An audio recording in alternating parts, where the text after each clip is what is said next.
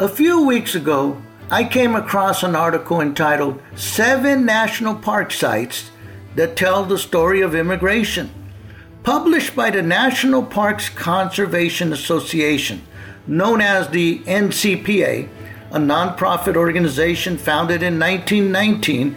The article listed 7 national parks whose history reflects the highs and the lows of United States immigration experience. Hi, this is Carlos Pitara. You're listening to the Immigration Mastermind. Thanks for joining.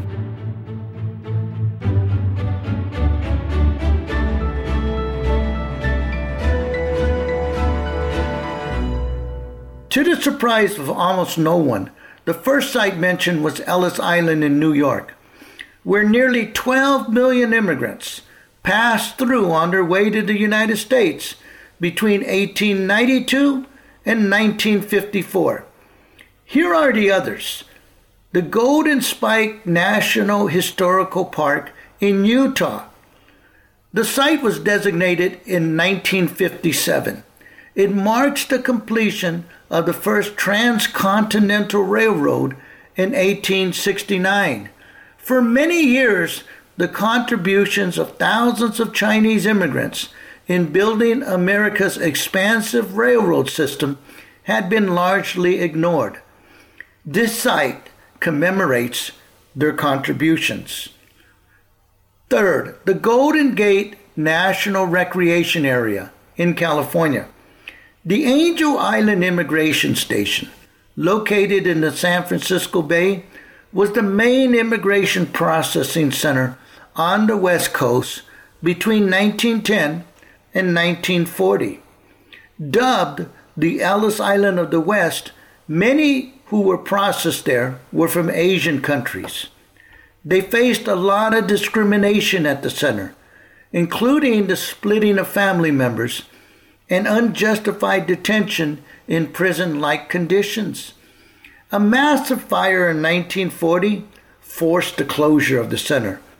An immigration museum was built on the site, which serves to remind visitors of this ugly part of America's immigration history. It was designated in 1972. Fourth, Lowell National Historical Park in Massachusetts.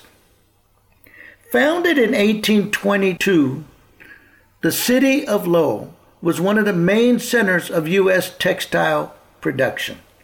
Over time, the industry grew dependent on immigrants from Poland, Russia, Greece, Portugal, as well as French Canadians. The last 2 textile firms shut down in the 1950s. The park was designated in 1978. Fifth, the Dry Tortugas National Park in Florida.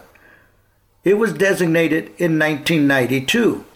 Located 200 miles from Cuba, the 7 islands that make up the park has been a destination for Cuban refugees trying to reach the United States.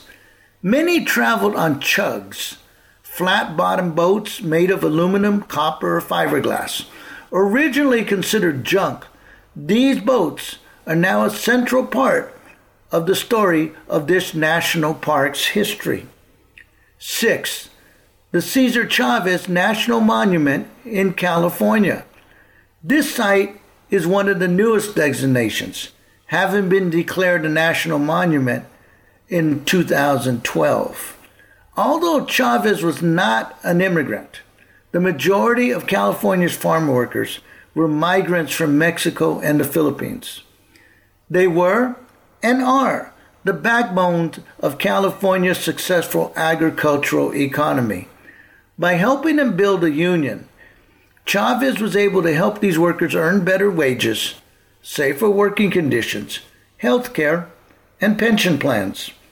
7th, the Castle Clinton National Monument in New York.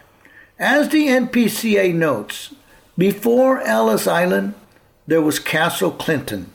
Between 1855 and 1890, more than 8 million immigrants entering the U.S.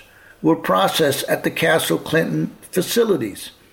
In 1897, a savage fire destroyed much of the facilities.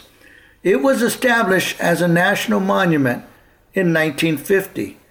Today, surprisingly, it has more visitors than the Statue of Liberty and Ellis Island. It's often said that the United States is a country of immigrants. Our nation's national park history, good and bad, is a testimonial to that. Thanks for listening, and remember to always keep your chin up, no matter how difficult the road ahead seems, because together we can make the world a better place, one immigrant at a time.